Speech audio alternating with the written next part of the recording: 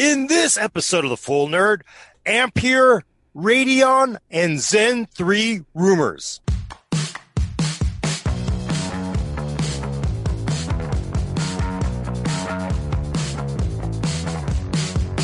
Welcome to The Full Nerd, episode 138. I'm your host, Gordon Maung, with Brad Chalker. Screw that up. Hello. I'm going to do that over again. I can do that over again because we're going to cut it for the actual version. No, I'm leaving that in. Welcome to the full. What? No, Yeah, it doesn't matter. Welcome to the full. You're stomping on my signal here. Welcome to the Full Nerd, episode 138. I'm your host, Gordon Maung, with co-host Brad Chalkus. Hello. I screwed that up as well. It's all right. Yee. Hi, everyone. And Adam Patrick Murray. It feels like a Monday. We all feel like we have the case of the Mondays here. It's Tuesdays. Case of the Tuesdays. Ziv says Brad Charcoal. Yeah. I mean, honestly, in lockdown, every day feels like it's Monday or Sunday or Thursday. I don't know which anymore. Yeah, the only thing that we've been doing on the weekends to signify it's the weekends is that we have a couch that converts into a bed. So we just pull out the bed in the couch and, there you go. And that's the weekend for us. So other than that, I would have no idea. Yeah. You have to have a watch that has the actual, tells you what day it is. It helps. Yeah. Pretty much. Pretty crazy. Yeah. Well, maybe it's going to be a AMD Ryzen powered watch in the near future. No. Maybe. There's so many rumors to talk about. I think the first one we should go in alphabetical order, right? Yeah. Ampere. Let's do it. Oh, you threw me. I thought you were going to go with AMD. Yeah. All right. So, well, you're right. No, but that's not the product. It's not the product. True. All right. True. So, NVIDIA Ampere, the rumored name for NVIDIA's next generation graphics architecture. We're expected to see it announced next week. Is it next week? Yeah, next week. So, on May 14th, NVIDIA is hosting a virtual GTC 2020 keynote. At first, they said it was going to be a digital event instead of the scheduled in-person event. Then they said, all right, we're going to cancel the keynote altogether. And now they said, nope. Actually, we're going to do the keynote again. We're just going to post a video at 6 o'clock in the morning Pacific time on the 14th. But we're going to get the Jensen keynote. In the post that they said announcing it, specifically said, get amped. So, a sly play at the Ampere name. By sly, I mean not so sly, very ham-fisted. So, yeah, we're expected to hear more about NVIDIA's next generation graphics architecture next week.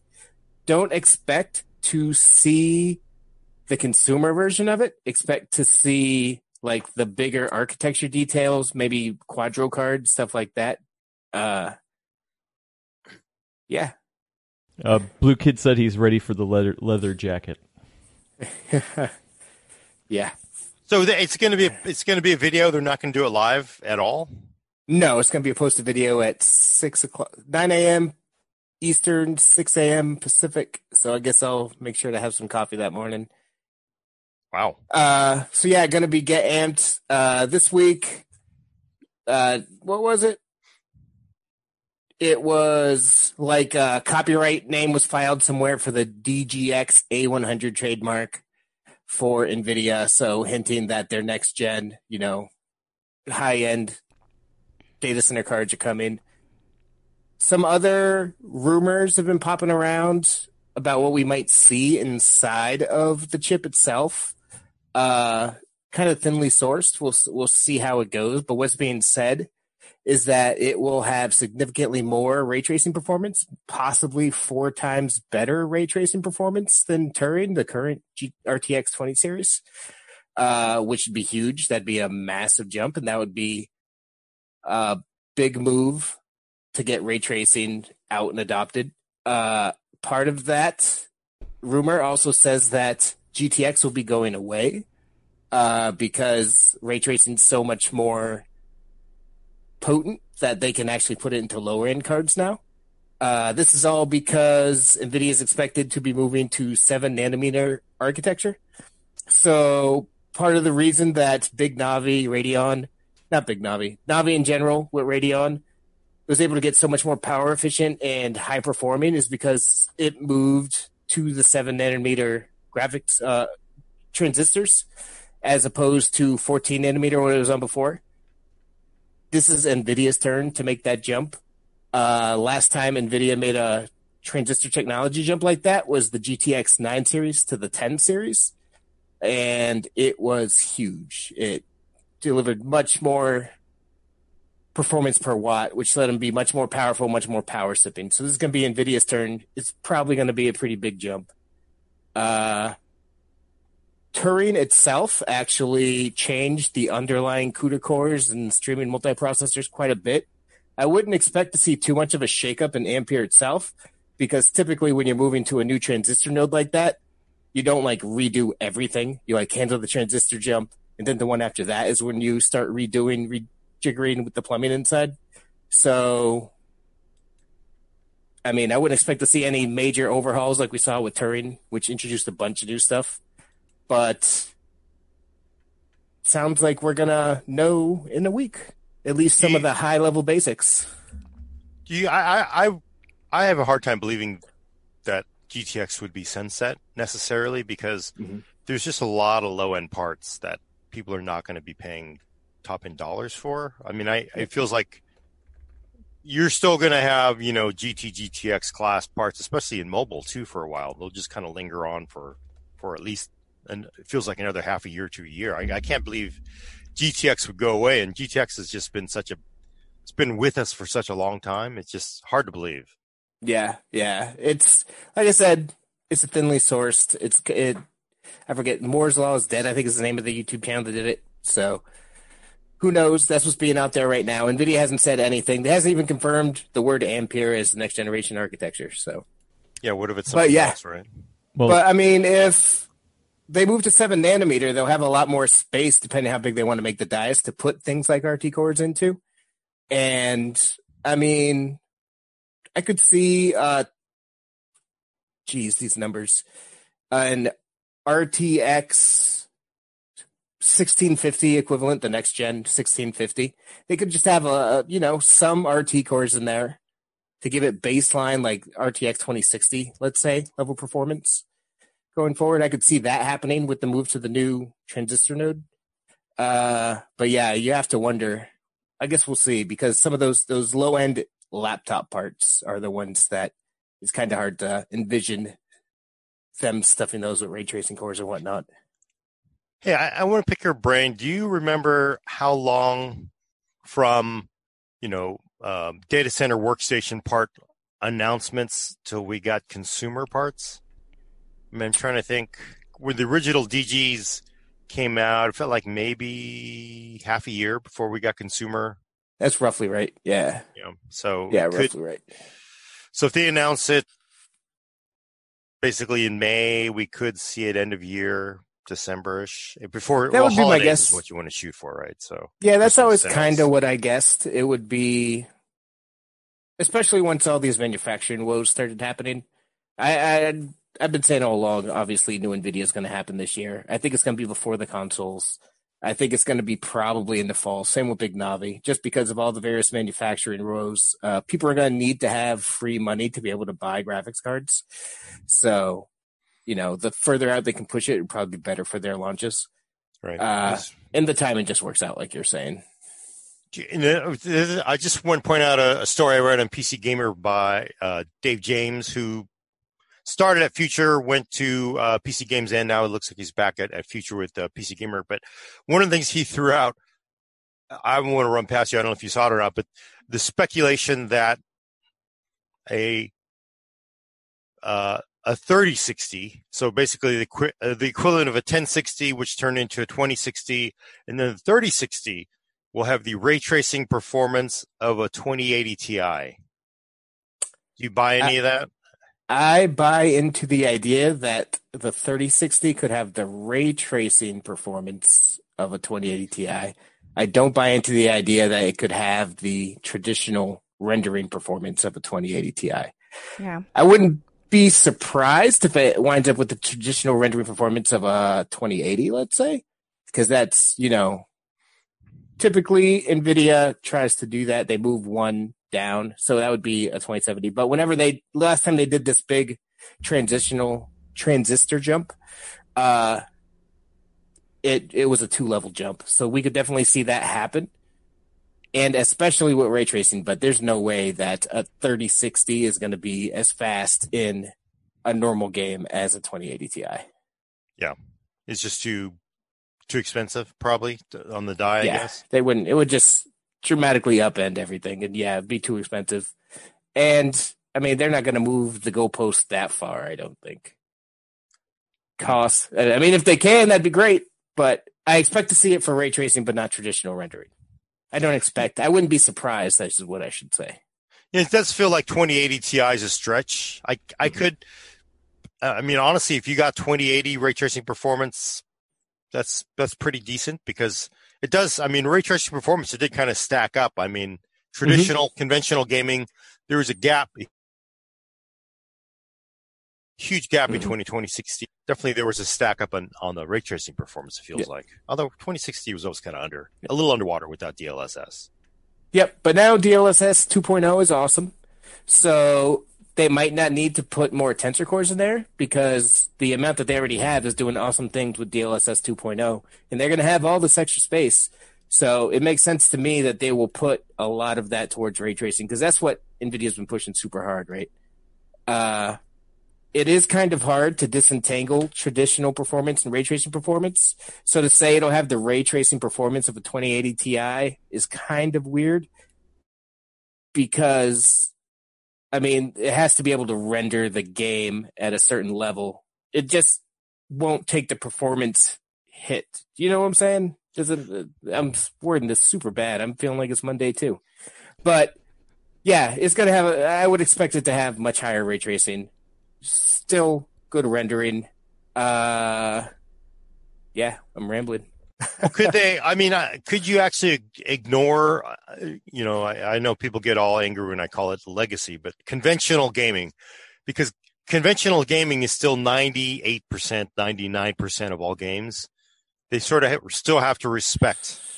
They have to respect conventional gaming, but do they have to push it that far, I think conventional gaming will keep getting pushed at least until, 4K is the norm. I think we need to keep pushing forward on that performance.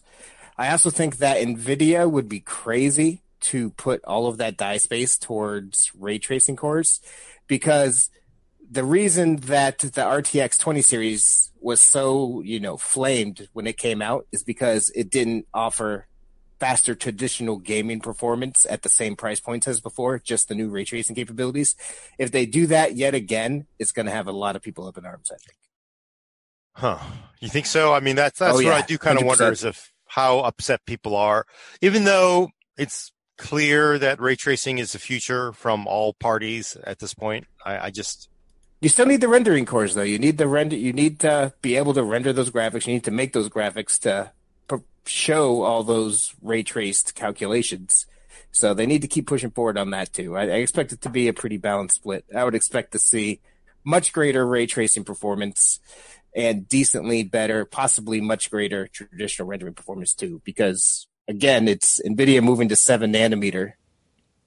I'm expecting cool things out of it. Well, and Will said also in that Moore's Law is Dead YouTube channel that the rumor is that they're going to have tensor accelerated lossless texture compression, which sounds pretty cool. Yeah. That does sound pretty cool. We'll have to see how it goes. DLSS 1.0 sounded really cool, and it took a year and a half for DLSS 2.0 to come out and actually be cool. So, and somebody said I like the underlying idea. Somebody said that by the time Ampere's out, that it'll be DSS 3.0. Have we heard about that? I've not heard that name once. But I'm sure see. They are working on continuing improvements. Although I kind of wonder because, originally, I said that, when they came out with the 20 series, we were just sort of at a ridiculous point in performance on, today's games.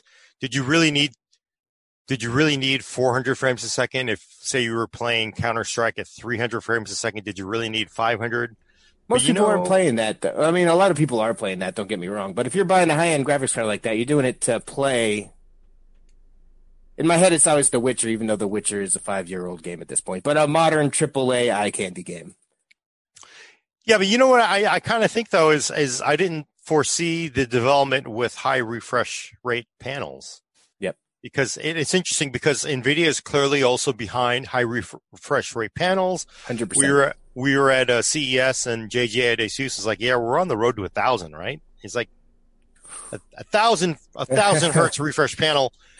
You're not going to be able to do that with ray tracing performance, even on these 3000 series. I'm going to guess. I can probably safely make that prediction. Wait, so Gordon, are you saying something in favor of traditional gaming performance here? No, are you still beating the drum for, ray tracing being the future? Because I actually can't tell which way you're going I'm saying because what happened was it really felt like 240 hertz. Come on. Do we need to go further? 240 hertz just seems silly. We're at 300 now. We're obviously going to be at 500, 360. We're going to be at 500 really soon. And it really felt like what I'm saying is my feeling is like, look, ray tracing is the future because you don't need 800 frames a second in a game. Yep. Actually, you might actually need 800 frames a second because you sort of have these two things that NVIDIA is pushing that are at odds with each other because you're not going to get 1,000 frames a second or 800 or 500 frames a second with ray tracing turned on. I'm going to guess.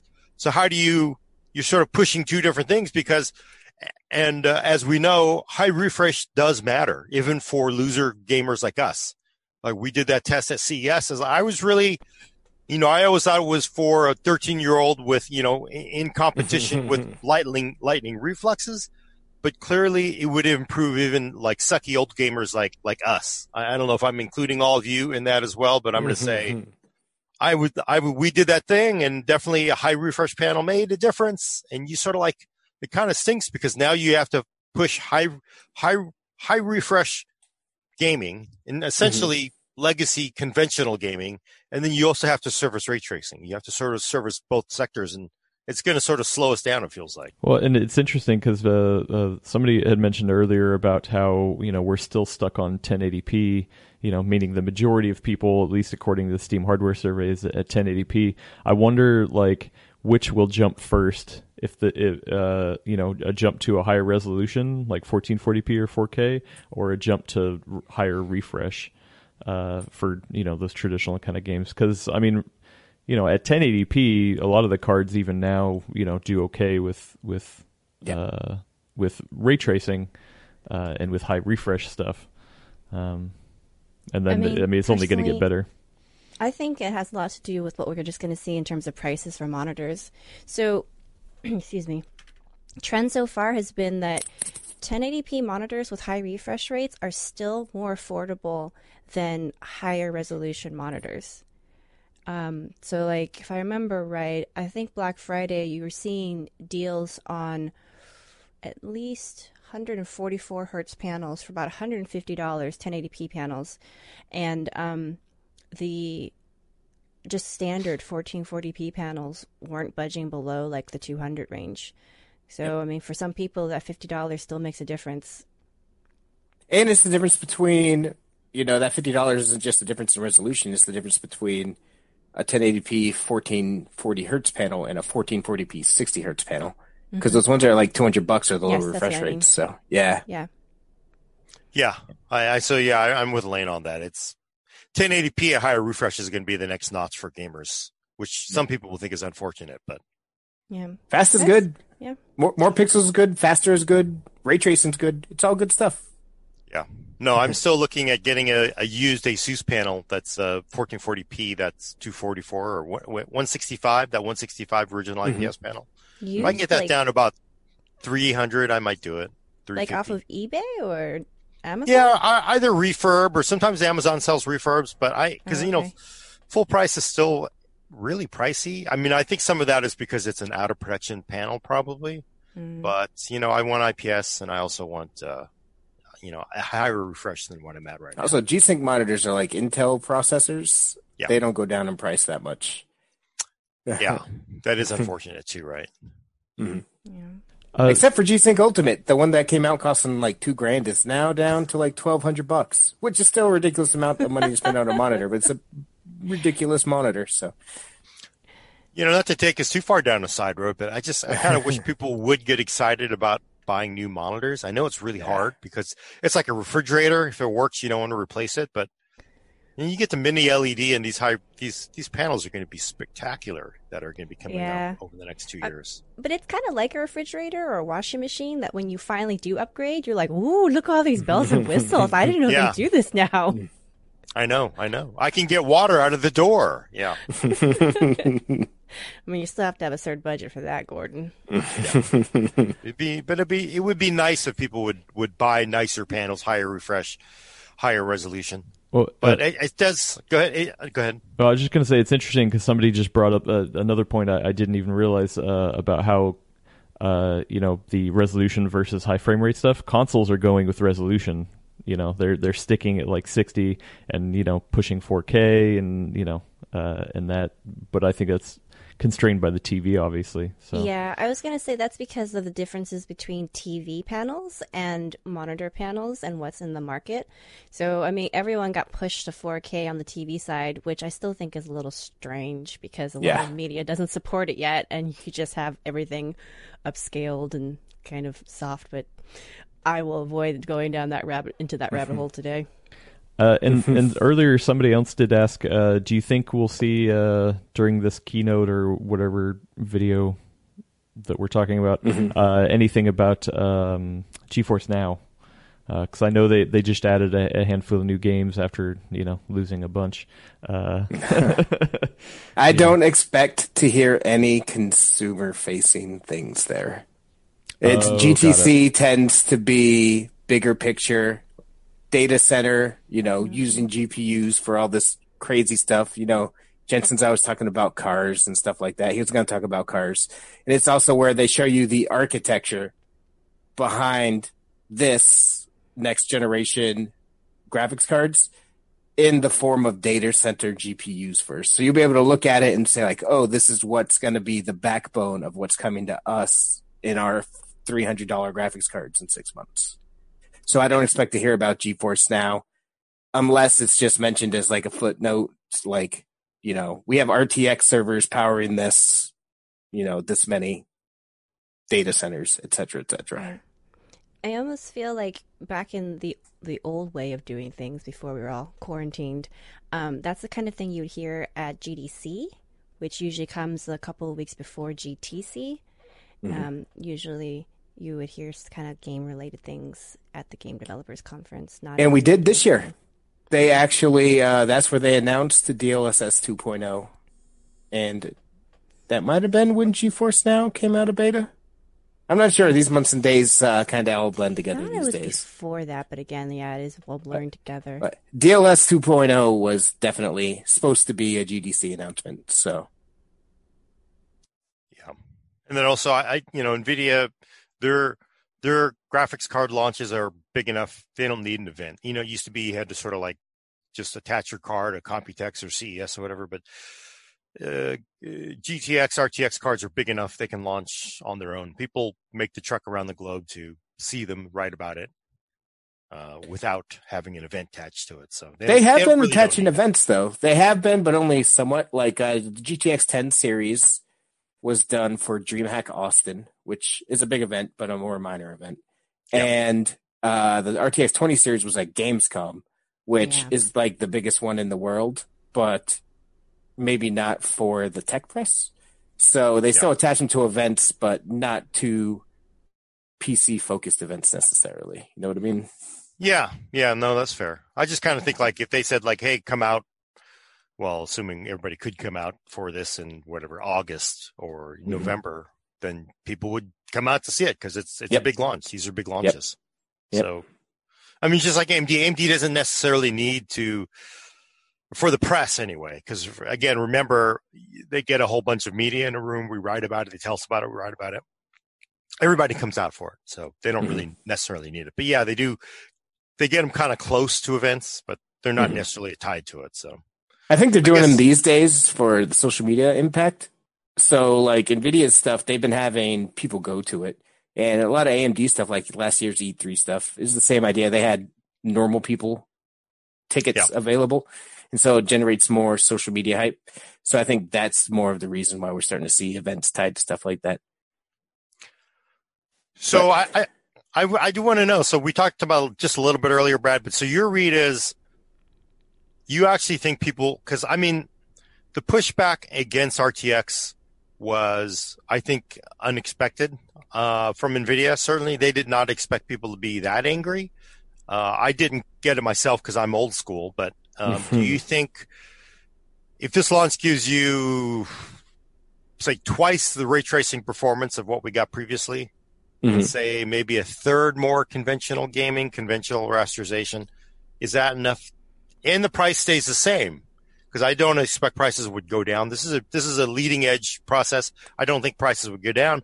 So if the prices are still the same, but you get a significant amount of performance, will people still be angry? Or because everybody said at the time it's about the price. It's not about the performance, Gordon. No, it's both. It was complicated. I'm the opposite of you. I totally understand why they got pushed back on so hard. I did to some degree in my reviews as well. You can't offer people the same thing as what they got before 2 years ago at the same price. And that's what RTX 20 series did. I think NVIDIA learned that lesson. If they double ray tracing performance and give you a good jump in rendering performance, like you're saying, I think people will be happy with it. Nobody's going to be happy about the price. I think these new prices are here to stay, though. I don't think you typically see NVIDIA moving backwards on pricing. But yeah, we'll have to see. They could come out super aggressive on pricing to get ahead of the consoles, because the new consoles are coming out this year.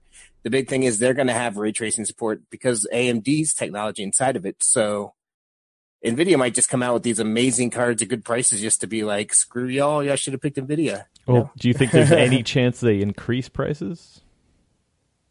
There is always a chance NVIDIA could increase prices. Same with Intel. They like increasing prices. Everybody, their businesses, they like to make money, right?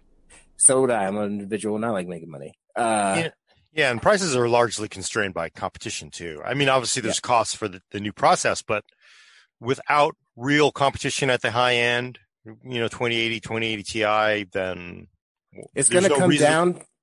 It's going to come down to Big Navi. If they're talking about Big Navi being a 2080 Ti competitor, is what some of the rumors say. There's been very flimsy sourcing on that. Don't take that as a definitive, wait for Big Navi kind of thing.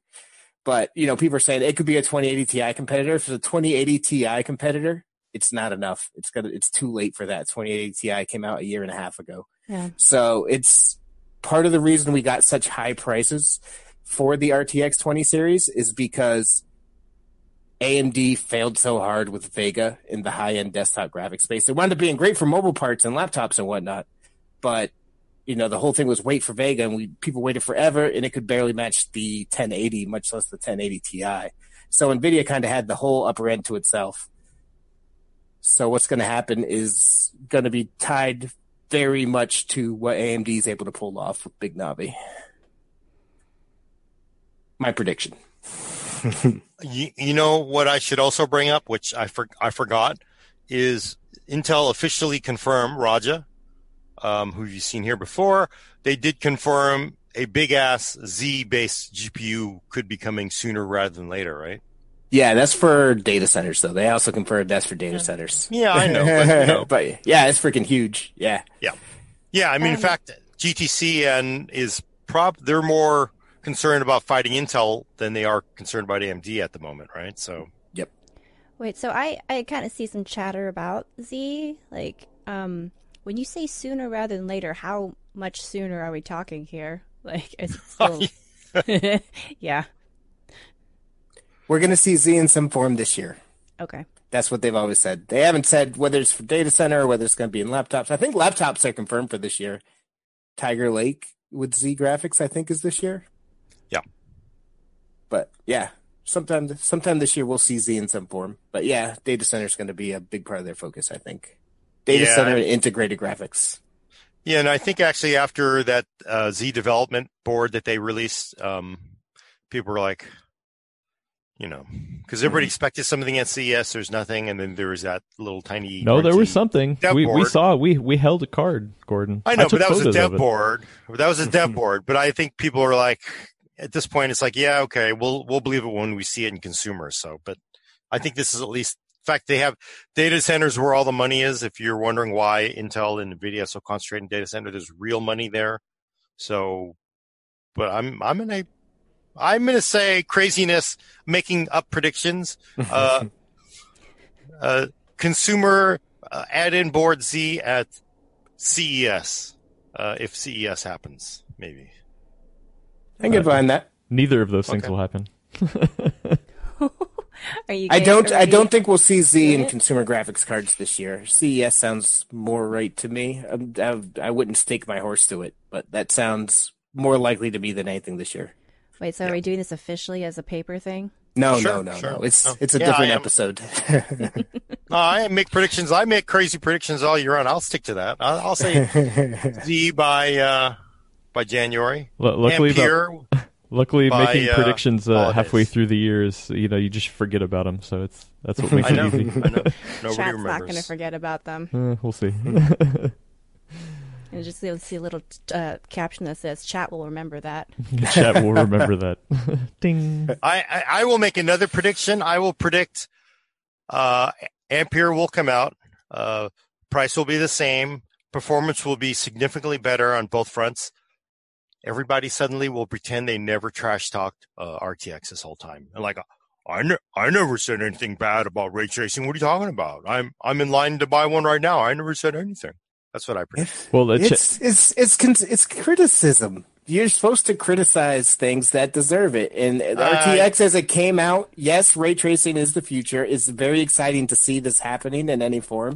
It's still really valid to say, hey, we, for the same amount of money, we're hoping to get faster traditional gamer performance.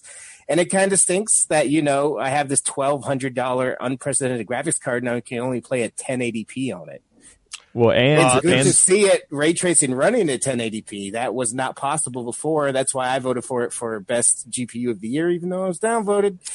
But you can still say, hey, man, it's 1080p on a $1,200 card. Also, chat pointed out real quick. Gordon, chat pointed out that another reason why they were angry is that you still only have a handful of games to play. So they paid more. They got Well, one, I'm going to point out on the very first podcast we talked about this officially, Brad's words, wait for the second generation part. This is awesomeness. Yep. The second gen part on the new process is going to be awesome. Wait for that. That's what he said. So I'm going to point that out. But there's criticism and this doesn't exist. They were flat out saying this was the wrong course to make. You shouldn't have even bothered to do this. We should have just gone to 100% period. That's just not how the world works. So again, I'm old school. I understand you got to take baby steps. They're not great. It's painful. It's a painful voyage, but you eventually get there. You don't just simply go, let's simply come out with the world's best card with ray tracing performance and 150 games that support it. It doesn't work that way. It just never has. So that's what I'm talking about. That criticism is the people said, no, this is horrible. They said that basically the earth is flat. Ray tracing is a dead end. It's going nowhere. So those folks, when they're in line to get their ray tracing card, either from AMD, Intel, or NVIDIA, I just want to remind them of that. I expect RTX 3000 series or 21 inch or whatever to be a complete 180. I think it's going to be a big success. That's my guess right now. I think everything's lining up just right for them right now. Yeah. Okay. But speaking of lining up things, is AMD lining up Zen 3? Wait, I thought it was Zen 4. I thought we were talking about Zen 4. Zen 4? No, we're talking about Zen 3. No, we're talking about Zen 3. But somebody else is talking about Zen 4. We're late to the party. We're talking about old stuff now. It is crazy. We've already, So essentially Zen 3, there's rumors of it. I know, of course, AMD has already confirmed that it's been on schedule. They talked about it again being on schedule, the financial disclosure, last week. So Zen 3 is on the way. they're not really saying what's under the hood. I think it's what the code name is Vermeer, which isn't that planet from? Isn't that a painter? I guess I think it might be a painter, but I think it's also the planet from that last Avengers movie for some reason. But I think the rumors are, 15% IPC improvement. I think that's about it. But actually, the thing that actually is interesting to me is it is apparently going to run an AM4. It will be an AM4 part. Good. I'm which is really great, happy right? to hear that. Right, so Ryzen 4000 will come out and fit and run in AM4. That doesn't guarantee every single board, but probably an awful lot of them will run AM4. They had this planned out. And then, end of this year, AM3 or AM4, Zen 3. Sweet. End of this year. That sounds about right. When did Zen 2 launch? Last fall. It was last fall because it pushed it back from the spring release for 1 and 2. So a little later. I do wonder how that's going to affect any sales during the holiday period. If we're really going to, I don't even know if we're really going to see that many sales this year. I mean, I'm sure retailers will say it's on sale, but I don't know if they'll be actually substantial. Hopefully, because I'm still hoping to get a 3800X to my first gen AM4 motherboard. So you're not going to go to a next gen part. You're going to go for 3800X. Yeah, I'm still right where I'm at now. The 1800X holds up fine, but if I can find a 38 or a 3700X on a juicy deal, then I'm going to do that. Yeah. And then hold out for the next AM5 or whatever with DDR5 and PCIe 5 and upgrade then. Mm.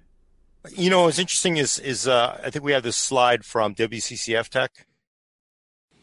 Yep. They actually sat down and looked at these dates. I have not done this yet because I'm too lazy. But it's really interesting because they basically, plot out the Ryzen CPUs and the sockets and the chipset. So 300, 400, there will be a 500 series launched with so it's a 500. But on the other side, they actually have the Intel sockets. So they had 7th gen Kaby Lake with 1151. And then that real heartbreaker was that 8th gen Coffee Lake that really pissed people off because 8th gen did not run with Kaby Lake parts. It probably could have. I think that was some pressure from motherboard vendors on Intel actually to limit the support for older parts in that chipset. And then of course, Coffee Lake, we got Coffee Lake Refresh. And so we got 2 parts out of that. And then of course with Comet Lake, which is going to come out soonish. It's a new socket, LJ 1200, which is incompatible, of course, with the previous generation parts. But they do say that looks like it'll run with the next gen Rocket Lake. And then, of course, if the rumors are correct, WCCF Tech is saying a 12th gen part, Alder Lake, will be in an LGA 1700, which, of course, will not be compatible. Generally, Intel looks like it's on a cadence of 2 generations of CPUs. Yeah. If you're kind enough to call those generations of CPUs per socket, whereas AMD is been on about 4 generations because Ryzen 1000 through 4000 most generally all worked on AM4. But with Ryzen 5000, looks like that will be an AM5 socket. And that's probably that'll be Zen 4. Maybe they're going to go with my 5 thing. So Ryzen 5000 AM5 with DDR5, because I think DDR5 will fully be, launched and in the market by 2022, where it won't hurt your CPU sale. So that kind of makes sense. DDR5, AM5, AM5. Mm-hmm. Launched on May 5th. It's 5.5 today. Oh, yeah. Uh-huh. But I was seeing, I forget where I saw it, but I was seeing one of the rumors was saying that this Intel socket, they're hoping to have it stretch out to 3 generations of chips. Which goes to show that's the opposite of what WCCF is saying here. I always take rumors with a grain of salt, especially ones that are looking out that far. Just because I haven't said that yet this show, and we're all speculating widely out of our butts. So, Yeah, and I think it's tough too because I mean, and I know, and I'll mention this again. I just have to say it. Intel, I've asked them because do you do this just to piss everybody? I literally said, do you do this just to piss everybody off? And they're like, no, we do this because we don't want things to blow up. We can't have motherboards blow up. We can't have things just not stop working. So by going, they did, actually need more power delivery for Coffee Lake to be reliable. That was sort of like went back and forth because I know I talked to motherboard vendors. They had it working on previous generation parts. But I do understand that when they say for the bulk, we need everything. It can't be 98% or 97%. It has to be every single thing has to work. They just generally are far more conservative, but I could see a new socket yet again after Rocket Lake because I think they also they're playing catch up with AMD.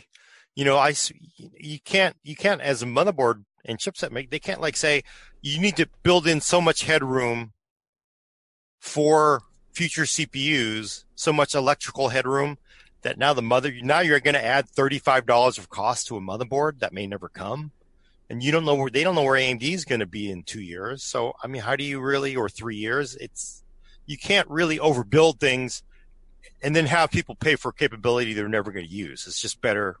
I mean, I think part of the issue Intel's run into with this is being stuck on 14 nanometers so long, because yes, they did need more power delivery for the socket to support these chips that moved up into 6, 8, 10 cores, because they were not originally planning on being this on 14 nanometers still when they were, rolling out that first gen. Whereas AMD was able to say, okay, we're starting off with Ryzen. We're just going to get more power efficient each time. We're going to, make sure we keep the TDP within the parameters of AM4. They were able to do that because they were hitting and moving on with their, manufacturing and technology goals, whereas Intel's gotten stuck. So they're kind of put in a hard place to be able to respond to that. That said, Intel always has done just 2 generations of motherboard compatibility with things. So it's not new, but they were kind of caught flat-footed by that, I think, too. Yeah. It's not new, but it just seems really strange for them to stick to that playbook, given the public perception of what that looks like versus what AMD is doing. I think it was in Discord yesterday that somebody posted a meme where it was like, AMD gives you a new processor or a new chip in the same socket. Intel, same process, new socket. And it's just like, oh yeah, that's kind of pain in the butt. Yeah, no, it's a bad look. It is always going to disappoint the diehard, gearheads, but to the larger picture, people, the percentage of people that ever put a new CPU into a motherboard is actually very small. So, I understand where that thinking also goes. Like, are you gonna add extra cost to everybody for the 5% who ever do a new CPU as well? But is it small because it was never an option before, or is it small because they never really wanted to do it? It almost seems like begging the question. Well, AM3 was around for a while too. But again, probably once you bought a bulldozer chip, you probably didn't want to put another one in there. It's a different case there. Yeah, and I think it's, AMD has they've been doing spectacular because Intel's weaknesses have been on display for several years now. AMD was playing a guerrilla war, so they knew exactly how to attack and flip Intel on its back because that was a weakness they knew they could exploit. They knew Intel was just stuck on 14 nanometer. Intel's had problems with this process for a long, long time. So they got to that point and, they got that leverage and they flipped them on their back. So I understand that. And as far as I haven't seen any surveys, but I'm going to guess that, when you look at the DIY market and actual people who do CPU upgrades, it's, at best, if you were generous, it'd be like single digit, right? Under 9%. And I think that's probably generous. I think it's probably closer to actually 5% of people ever upgrade the socket and the motherboard. I'd like it to be more. It's that high. Yeah, I'd be surprised if it was that high. I wish it would be more because honestly, I think it's greener for the earth where you just simply get more out of your desktop because I think desktops are greener than laptops and tablets and phones. But I just don't think people really do it. I think people overestimate how much it's actually done, to be honest. It's a hell of a marketing point, though. Even though yes. everybody, like you said, almost nobody does it, but everyone thinks that they want to do it. So it's a great marketing thing. Yeah, and for AMD, it's good because, again, remember, they were coming from a point of where nobody wanted their CPUs, to everybody wanted them. Mm-hmm. So to be able to just simply say we've got this huge, it's hard to get motherboard vendors to make motherboards when nobody wants to buy your CPUs. You saw that with Bulldozer. With Ryzen, we saw, 45. We know with this last one, there were 45 board launches with it. So clearly there's a lot there. And it's just nice to be able to not worry about the compatibility in general. But even there, it's like you couldn't put a 4,000 part or a 3,000 part into an older board without another CPU, right? So some people, it creates problems too. Yep. But yeah, no, it sucks. I mean, people don't remember, but like old timers remember the 440BX, the Intel 440BX. That was like, you had one slot board. There was a slot one, right? I can't remember what the hell it was called. It lasted for 4 years, it felt like. I don't remember. They were like, that same slot was used for many, many generations of CPU designs. Although you had bus changes, they still worked, but it ran forever. And then Intel sort of got to this point where they were always updating the sockets that kind of sucked. Oh, by the way, 20 years of the original K7 apparently this year. So that's amazing. Oh, cool. Yeah. Sweet. So Zen 3, what are you thinking? When do you think we're going to see it? Do you think it's going to be this fall? Yeah, I think they're going to do a dual launch. I think it'll be, well, as we sort of hope that, all the global fabs and everything are all working, but I'm going to guess it'll be here fall. I think we're going to see Zen 3. So Ryzen 4000 with Big Navi. I think AMD understands they're in a good position to mess with Intel even more and perhaps, find a way to mess with NVIDIA. It's always harder to mess with NVIDIA because they're so super aggressive. So my prediction is fall. So I put that down, both parts. I'm going to write it down right now. There you go. Perfect. Cool. Any more rumor talk we should cover before we move on? Yes, Brad. Radeon. There's Radeons too. There's Radeon rumors? Big Navi rumors? No, wasn't there there's a rumor of a new Radeon XT part? Oh, no, that's not quite true. What happened is that AMD is now aggressively promoting faster is faster. New 14 gigabyte per second Radeon RX 5600 XT graphics cards are now available with 14 GBps of memory speed, giving you higher performance out of the box or as a downloadable update for many existing GPUs. So, do you remember the big Radeon RX 5600 XT? I hate saying all those letters out loud back to back. Fiasco? Fiasco, yes. Mm-hmm. Utter fiasco. So that was the card where it was coming out. It's supposed to be the ultimate 1080p gaming performance card. At CES, NVIDIA and EVGA revealed $300 graphics cards, RTX 2060 graphics cards, right after AMD announced the 5600 XT at $280. So with the 5600 XT basically just being like a software locked 5700 die, they just let manufacturers open it up a little bit more if they opted to, because it was originally supposed to have 12 gigabyte per second memory speed. It wound up being a big mess. Some cards supported the higher memory speed, some cards didn't, etc., etc. That is still the case. You need to shop really smart if you buy one. But now AMD is promoting the fact that some of these cards might need a BIOS update, and that there are new cards that have 14 GBps out of the box. Like I just got one from XFX. When I reviewed the XFX Thick 3, I think it was originally, I said, this is a great graphics card, but it doesn't perform as well as some of the other ones around this price because AMD kind of screwed everybody with all its partners with the way it launched this. So now we're starting to see like XFX and other companies putting out cards that you'll get them with the right BIOS on there and the faster memory speeds. But there's still a lot where you need to go get BIOS updates. So AMD is promoting this.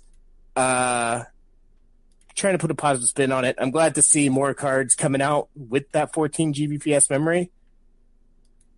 But bottom line is, it's still just as much as a mess as it was on launch day. If you buy a card, you got to shop smart. It could be 10 to 13% slower if you buy one with lower clock speeds and the original memory speeds, as opposed to the newer, higher clock speeds and higher memory speeds. So it's like a totally different class of card. Still shop smart. AMD has a page that shows all the 14 Gbps capable ones. So at least it'll be a little bit easier to shop smart now. But the promotions make it sound like this is a good thing. We're making it faster now. This is the same mess that it's always been. It's just kind of easier to sort through it now because of that one page. Well, speaking of advice, I linked to your advice, the article in the description. It's a really good article. So if you're looking for direct advice, buying advice, check in the description. It's a mess. It's just, you're promoting it like it's a good thing. It's the same thing that it's always been. It's complicated. Right. And you have to. Yeah, buy a Sapphire Pulse if you're going to buy one. I was actually looking, because that one definitively has the BIOS, definitely has the higher clock speeds and higher memory speeds, because both of those are just as important. This new AMD promotion is just touting the memory clock speeds, or the higher 14 Gbps, but the higher clock speeds on the GPU are just as important to get the performance that you want to see out of this card. And that's a crapshoot too, and that's not listed on that page. So I would still just say, just go buy a Sapphire Pulse. It's in stock. It's $290. Although I think it's $10 off. These are supposed to be $280. None of these are $280 right now. I was just looking at Newegg this morning. They're all $290 or more, although some have discounts with codes. And you get Resident Evil 3 and Monster Hunter World free with it. So it's decent. It's a lot of headache. I would still maybe just go for one of those $300 RTX 2060s if I was in the position to decide between this. So I just wanted to point out the fact that they're promoting it as like a good thing. It's not. It's the same mess with a positive spin. How sore are the vendors who built those 12 gig cards? I mean, was that a fault of the vendors' shortness, like a board design, or was actually they they bought the wrong memory chips? I mean, I just kind of wonder, like, who's... Well, the thing is, the RX 5600 XT was originally rated for lower GPU clock speeds and 12 gigabyte per second memory speeds. So some board models, because it is basically, some vendors, because it is basically a nerfed 5700, just reused the 5700 designs. So when AMD said, oh, you can make it much faster now, they're like, cool, we have a cooler and design in place that can handle that. But vendors who had made their board designs around the lower speeds and the lesser heat got screwed, kind of. So it was a big mess. Wow. I have to imagine that the ones who were caught flat-footed were not super happy about it. Part of the issue MSI said at the time was that, yes, these could theoretically be 14 Gbps chips, but we only verified them for 12 because that's what the spec is. So we're not going to, it's warranty concerns and all kinds of other things. But yeah, still shop smart. It sucks because that card in the unlock forum is really, really good. But it was launched in such a messy way that it's really, really hard to recommend anything that you can't clearly say, hey, this one has the higher clock speeds and the higher memory clock speeds. So Sapphire Pulse. Go buy a Sapphire Pulse. Yeah, it's kind of a bummer. NVIDIA has done this as well. They've had some cards with lower grade memory, and then they had the exact same model with higher grade memory. Was it? They had DDR4 or something? Yeah. So I think NVIDIA was super shady with the 1060s last gen, where it was the 6 gigabyte was a totally different GPU than the 3 gigabyte.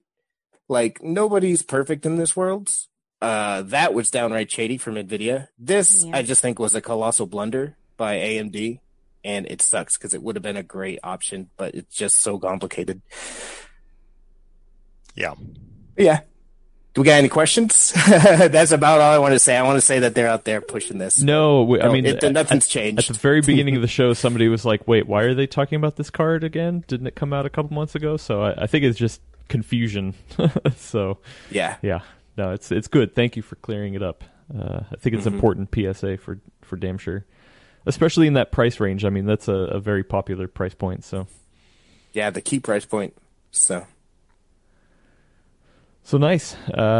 Should we get to some questions? Because we actually didn't get some questions last week. Sorry about that. Ran short on time, but nothing's stopping us today. There were so many things to talk about last week. Yeah. I wasn't here. I would have ran out of breath. Yeah, there was a lot to talk about. But yeah, let me go back. If you want to get your question in anytime during the week, get on our Folder Discord. There's a link to it in the description. We have a questions channel in there that you can drop in a question, and we'll get to them during a live show. I'm just going to start off with the newest one. Mr. Nobody says they've been saving almost 2 years for a high-end PC. They do motion graphic and 3D work.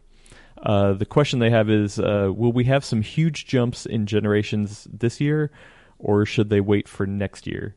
As of right now, I'm waiting till the end of this year for a new NVIDIA GPU and a new Threadripper. In general, next year. Sorry, I think we're both waiting for each other to jump in. Go in general, if you want it now, buy it now. Because the things next year will always be faster.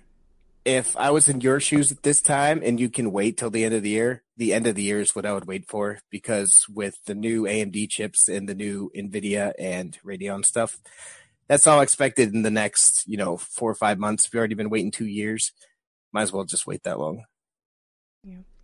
Yeah. And one thing I do want to remind you is if it's for money, like you're getting paid for it, then generally you're going to want to pay for it now, because less time waiting means more work if you're doing it as a freelancer. So it's probably good to just simply do it.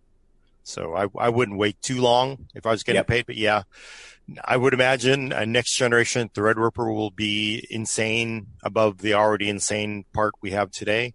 But, and then of course, the other really good caveat is you need to pay close attention to the applications you use, on which architecture it runs better, whether it's Radeon or GeForce or Quadro or Tesla or whatever the high end workstation parts is, as well as Intel architecture or AMD's architecture. So you need to buy the right tool for the right job. Yep. And that's a very key point, what you were saying. If you're doing it in a way to make money, I mean, we're talking about all these parts launching in the fall. Fall is 2 seasons away. So definitely, consider that. I'm actually going to jump in with a slightly different perspective, just because to me, them saying that they've been saying for 2 years is kind of a big psychological thing. And I think you guys are both right, pragmatically speaking, that like, hey, if you can make money, it is a really strong deciding factor about whether to wait or not. But I think the psychology of somebody who's been saving steadily for 2 years, you're going to want that security emotionally, that like you put your money on something that's going to make you feel good. I think that's why they're even asking, should I wait? Because it's like the psychology of finally spending that cash on something that is a big jump in tech makes you feel like it was worth that like struggle of like waiting and scrimping and saving. And I think that's why they want to know, like, okay, is this year going to be an incremental jump, or is this year going to be a big jump? Because it sounds like they're willing to keep pushing. Like, I want the payoff for the time I've invested in saving up for this. So I think you both have a really valid perspective in that, like, think of it maybe from a money-making perspective, but I also think the psychology behind it is important too. So I think it, depending on the person, like, really figure out what you value most. Like, are you really going to feel okay if you make a ton of money, or are you still going to feel super crappy that you didn't like get, that big jump you wanted? So, thought I'd just point that out. That's a great thing to point out.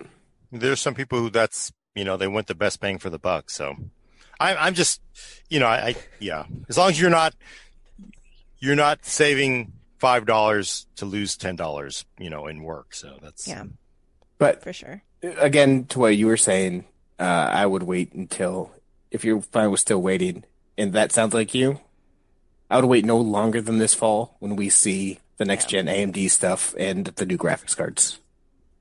Yeah. And definitely, whatever the Ryzen 4000s are, it's probably going to be worth waiting for somewhat. Well, he said specifically Threadripper, so.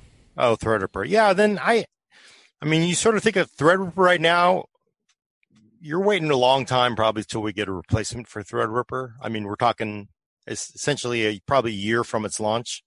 So I can't imagine it happening that soon. So you may just do it. But again, buy the right tool for the right job. If you're doing AVX 512, that is Xeon, that is Intel. So right now. Cool. Before we move on, real quick, LaSalle Rhymes III gave us $10 and said, enjoying the show. Good afternoon. Good afternoon to you too. Thank you so much. Always appreciate it. On to the next question. This goes back to Ampere. Borea Zero put it in before we even had started and said, I reckon Ampere is out in July based off the fact that Turing was artificially delayed by 2 months to sell overspill of Pascal after the mining slash crash, boom slash crash. Mm-hmm. What month do you think? Gordon, you had already put out your prediction. What did I say? I don't remember. Chat will remember. I'll say it'll launch in August. How about that? Okay, so a month after Borea Zero says. That's my guess too. I agree that Turing was pushed out to get rid of Pascal overstock probably. I think predictions are really hard right now because we have no idea what the world's going to look like over the next couple months. And so things can and do change because if people don't have spending money, what's the point of rolling out all this stuff? That being said, I wouldn't be surprised if we wind up seeing it in August or so as well, because that'd be exactly 2 years after the Gamescom launch. That would be a good time to start advertising all these new games that are getting announced for next generation consoles to say, hey, they're going to have ray tracing. Here's the best ray tracing graphics card. It'll blow away the consoles. So August makes a lot of sense to me. Yeah, it's very interesting because NVIDIA really, it's funny because NVIDIA was in with the original Xbox, right? So but and later on, it says, you know what? It wasn't worth it. We got in there. We lost our shirt on these stupid things. That's always been Tegra powers the Switch. Yeah, but that's not really. Yeah, it's not a graphics chip. Yeah, it's not a graphics chip, and Tegra is just kind of like leftovers from other products. But that's always been their official position. Is like, you know what? We don't need to be in consoles. It's like it's a money loser. It's no fun. But they do like crapping on consoles because they're on consoles. So I can see that, right? They're going to come out and want to say, wow, that's cool. Your Xbox and PlayStation 5 are, a third the performance of our cards. Yeah. Whatever. It's pushing out what we pushed out with the 2060 2 years ago or whatever. Yeah. Also, chat's pointing out that what if it launched alongside Cyberpunk? That gets a lot of people going on a new card. I'll tell you what. Yeah, see, all those big games, they're going to want to have it out before they come out, I think. So, and I think Cyberpunk's September at this point, so. I think so, yeah.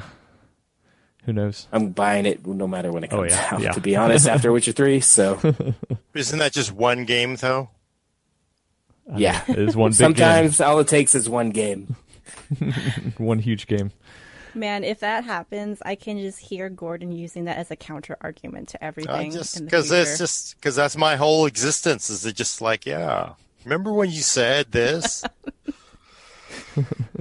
All right. Moving One game on. is a whole lot more than the original RTX graphics cards launched then. They had a certain angle in Battlefield 5. If you leaned into it and you looked at it, you could see it, Brad. Like from that update took like a month and a half to launch after the RTX cards came out. I remember because I was the one who asked about it at the briefing. So which games can we actually expect to play this on the day that we buy this $1,200 graphics card? You're like, well, Battlefield 5, maybe. It depends when they roll out the update. The chicken, the egg has to come before the chicken. It's just that's just the way it happens. But I think Cyberpunk's going to be a great one. Everything's lined up for NVIDIA. This is going to be a good launch for them, I think. Well, somebody's going to shoot right back at you, Gordon. Borea Zero said during the last show last week Said, am I mistaken in thinking that all the pricing for the new Intel chips is per 1,000 units, meaning Gordon's comparison charts are misleading? Yeah, it's always there. It's called 1KU.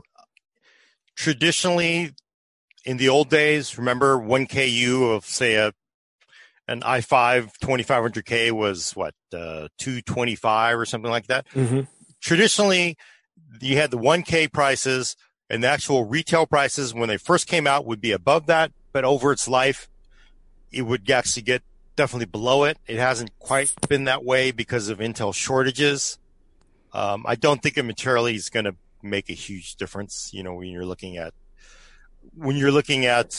a previous generation i5 with no hyperthreading, whereas you have hyperthreading today, and the price is essentially the same. So it doesn't bend the curve that much, basically, as far as the 1KU, whether you use 1KU pricing or not.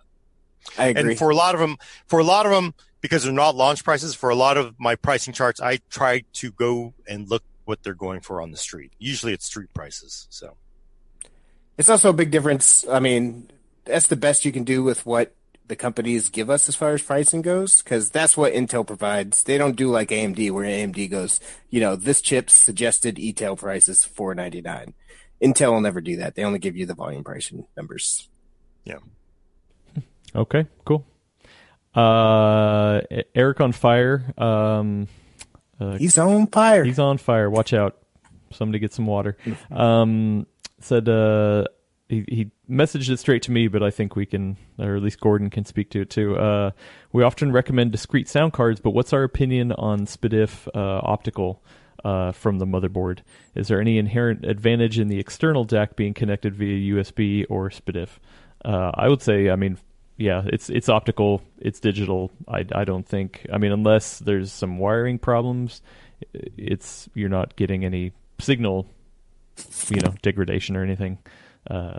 So, unless there's a problem with the actual wiring or circuitry. So, what do you think, Gordon?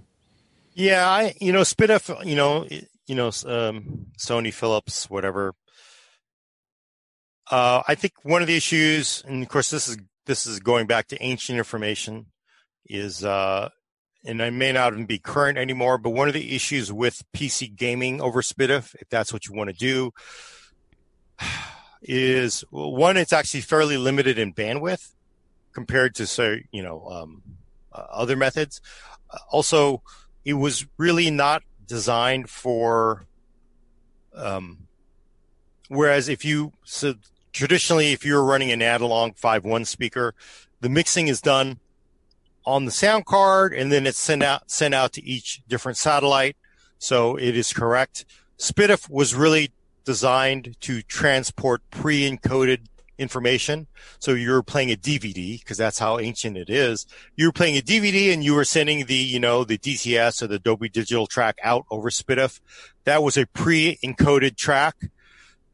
So for PC gaming, you would have to, it's been a long time, but you would have to encode, you would have to take your game, you would have to take the direct sound 3D stream, you would have to figure out the positioning, the filtering, where you want that to go, and then you would have to send it to the SPDIF, and then send it to your home theater system, because that's traditionally what people would use. The home theater system could only basically understand a pre-encoded stream. For a long time on the PC, that was a problem. They actually started near the end of it, when people even cared, they ended up starting to use Dolby Digital encoding. So they would take your direct sound 3D stream, you would figure out the positioning and all that, the filtering, and then you would encode it with Dolby Digital to live, to something you could send it over a SPDIF that your player could then understand. So you could sort of see, it's always a sausage thing, sort of like you're making the sausage, and then you take the sausage apart, and then you make it back into sausage, and then you send it over the sausage pipeline that the SPDIF could understand. It was really kind of weird. And then, frankly, for PC, we're all either wearing analog headphones if you're using a sound card, or you're running USB audio, so it doesn't matter anyway.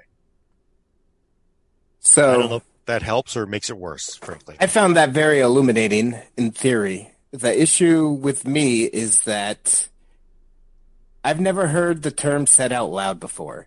And to me, SPDIF is like ATX. You say the initials out loud. And sitting here just hearing you guys saying all this insightful stuff, but then just keep going spitif in the middle of it. Spitif. My mind could not follow any of that. It was real hard just not to crack up. Yeah, it's a weird word to say for sure. I'll also it is very weird. Also point out, I mean, spitif is definitely a lot more traditional in a home theater setup.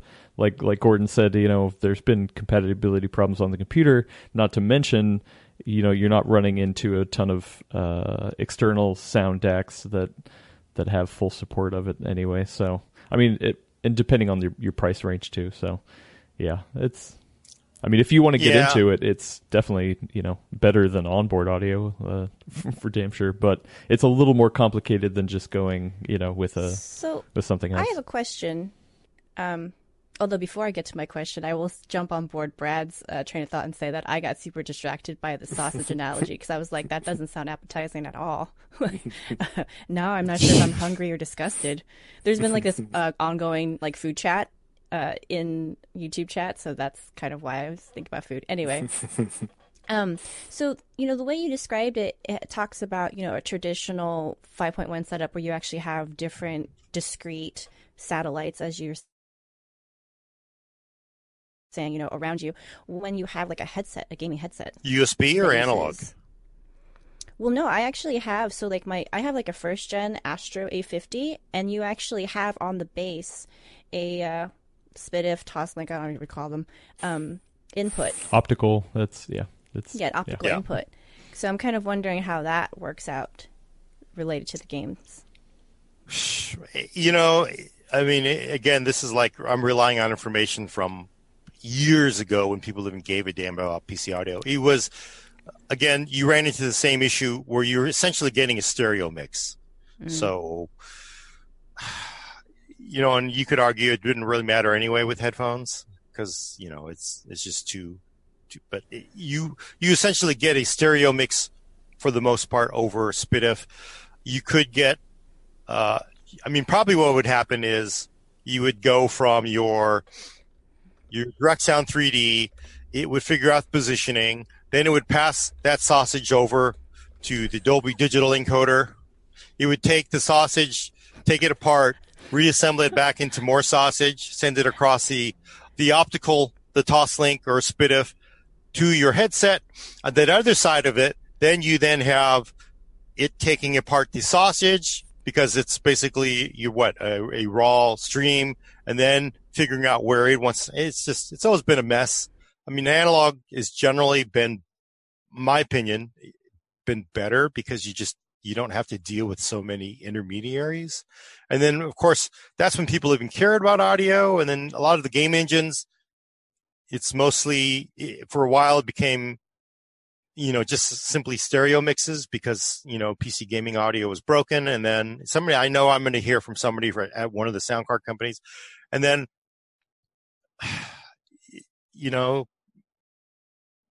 positioning is, I just think it's generally better in analog, so it's just easier to deal with rather than having to have so many encode, decode steps in it and who knows what they're going to turn it into.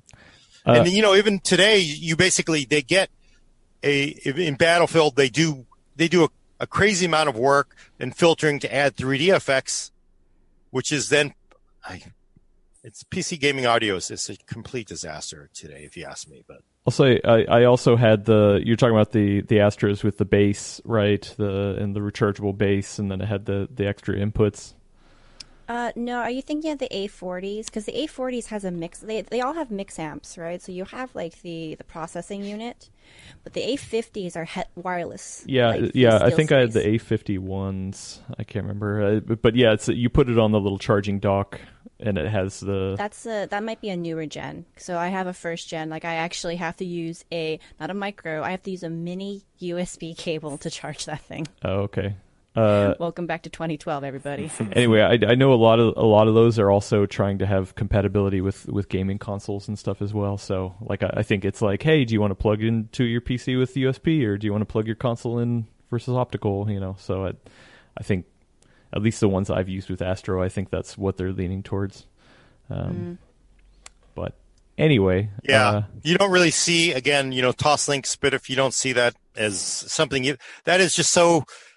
That feels like it's so tied to DVD, the DVD era in a lot of ways. It's just like, and then for what you're getting out of Blu-rays, it's like, hey, legacy. You have options. Which option do you want to use? It's there. But even for home theater, it's an ancient standard. Whereas you can, like the bit rates you're getting out of over HDMI are far higher than what you're getting out of optical SPDIF, right? So it's just, yeah. I can't keep track of this conversation. Like he's just smiling. We should have someone on creative, because I should have brought it so I can show it up, but I have the AE5 that they have a brand new one that they just launched, and I'm trying to do a preview on it. I haven't had a chance yet, but it'd be good to talk about PC audio again, because obviously, we care about it and some people care about it, but yes, you are taking sausage. The game engine makes sausage, bratwurst, and then it's turned back into. They take it apart, and then it's just you just take it out of the casing, and it's just reassembled many different times. You don't know what sausage you're getting to your ears. Yeah, I wouldn't call it bratwurst, Adam, because from how messy it sounds like, this sounds like an American sausage processor. And sausage. Leslie Lai says the sausage was lost somewhere along the way of this conversation. So. I don't know how can you complain. Sausage is essentially sweepings anyway, so I don't know what you're complaining about.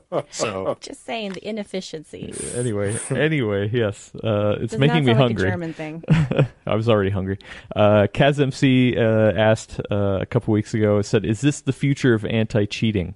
And linked to an IGN article where their Call of Duty Warzone is putting cheaters matched up together in their own instances. Do you like that idea to just? I actually do. When I saw that, I thought that was quite clever. I like that, actually. I mean, they're allowing it. They're allowing you to cheat, or they just simply, you've been identified as a cheater, you're now banned to the cheater server? Exactly, yeah. Like hell, basically, for cheaters, because that's but a good you just idea. Assume everyone else is cheating. They don't have to stop the cheating. They just have to take the person who's cheating and put them with all the other cheaters. Yeah. I actually kind of like it, because for some people, cheating is actually the fun of it for them, so they still get to have their fun. And they're just not going to, upset other players who are trying to do it the right way. So, actually, this brings up a cheating thing. It's hardware, but I've never seen this before, but maybe it's just because I have not paid attention to it. But I have the MSI GS66 laptop in for review. And I've seen this on gaming monitors before, but never on a laptop. This laptop allows you to place a virtual crosshair on the screen that's outside the control of the operating system, right? So it's essentially, you could do this on a gaming monitor where you can create a crosshair that's always on the screen no matter what. Well, I tell you what, unrelated to this whatsoever, back in the day for Gears of War for Xbox One, that was back before flat screen TVs. I had one of those big, 52-inch projection TVs that were 8 miles long. And my brother and I used to play Gears of War like crazy on Xbox Live. We're super competitive into it. I actually took tape and put tape in the middle of my television and just left it there the entire time so that I could nail headshots from being ducked behind cover. So, whatever, I'm fine with it in a monitor because I can just tape it to my monitor. Yeah, but this is you can pick your crosshair, pick the color, and pick the position. It's I like it. It's pretty ingenious. Talking about this. Mm-hmm. I mean, I know those things exist, but what kind of people use those for competitive stuff? Isn't that against competitive gaming? You can't use that in a tournament, right? Well, how would they know? Well, no, I mean, if you're in an esports arena, and... Yeah, no, you can't. Not actually in the tournament, no, but getting It's to not the for tournament, people. though, is, where you're less monitored. You need every... I mean, wouldn't that suck, though? You get used to having that, and then you're under the big lights and the big crowds, and then you don't have it, and then you suck? Yeah. No, that would stink. You'd have to practice otherwise, but just to get there is, people will do... There's a lot at stake. I just want to see YouTube videos from these cheating servers And that might be kind of a downside to it, that they'll have like the side industry of Twitch videos from the cheating servers where it's like the wildest crap is going on. But how would that even work? I mean, who has the advantage? If everybody's got aimbots, then Yeah, it's just might as well play a console game. okay.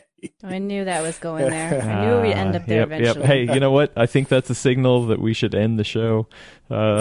Once he trashes consoles, you know, we've filled our quota. Adam's pulling the plug. just giving him a hard time. Oh, and actually, I was wrong. It wasn't actually the first K7. It was the 1 gigahertz. In the May of 2000, apparently, going off the cover date, it was AMD beat Intel officially to 1 gigahertz, which is a silly number, but that was a really round number at the time, and it was considered a huge win for AMD. So that's what I just want to make sure I got that correct information out.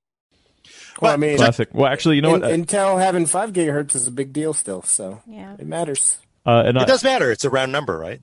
Mm-hmm. And I've one last question. Sorry, I forgot. I was going to get to it. VC Gesture said if we get into the top 1,000 folding teams, which we have a link to our full folders thing, what is it, group in the description. Team. Yeah, there we go. Team. Thank you.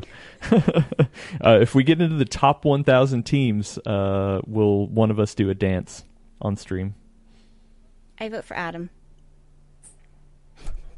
All I know how to do is twerk, and we're trying to get that Disney sponsorship. So Yeah, McDonald's this year. McDonald's this year. I still think McDonald's wouldn't want that. So. Brad still has his out. That'll make everybody not hungry anymore. Well, I will say, yeah, I've the full folders. Yeah, we're just about to crack the top 1,000. We're doing really good. Like it's crazy. We're going up the ranks. Wow. real quickly. This system So on that. yeah, I'm gonna write myself a note to get our test system on that. yeah, because it's I've got mine. we got a good amount of people on there. I should have just turned something on and left it back at the ranch. Well, that's what I did. That's what Adam Falcon did. Northwest with that He's 64. That's what I did. Yeah. Don't worry, Gordon. Adam thought of that long ago. Yeah. Your work machine? No, the Falcon Northwest one. Oh, okay. So I think I'm like in 5th place, mostly thanks to that. So yeah. So anyway, yes, no, thank you everyone for joining on that stuff. Yeah, we'll do a dance. I don't know, eat something dumb. You could do a waltz with BB in your living room. Yeah, there you go. I dance with BB all the time. It happens. So that's nothing new. Cool. All right, take us out of here, Gordon. All right, check back next week for your fix of PC Talk on the Full Nerd. For audio listeners, subscribe to us on iTunes, Google Play, Spotify, or Stitcher. Send questions and comments to thefullnerd@pcworld.com. And also remember to leave a review. Every time you do, Adam does a dance with his cat. Thanks for coming. I'm Gordon Ung with Brad Charkis, Adios, y'all. Elaine Yee, Bye, everyone. and Adam Patrick Murray, and his cat will hit the out switch. Yeah, she's already left me, so I will hit the out switch. Cats. And also, I just got reminded today's Cinco de Mayo. Go eat some tacos. So right. happy Cinco de Mayo. Yesterday was May the 4th. We watched Rogue One. It's a good one. All right. Anyway, see ya.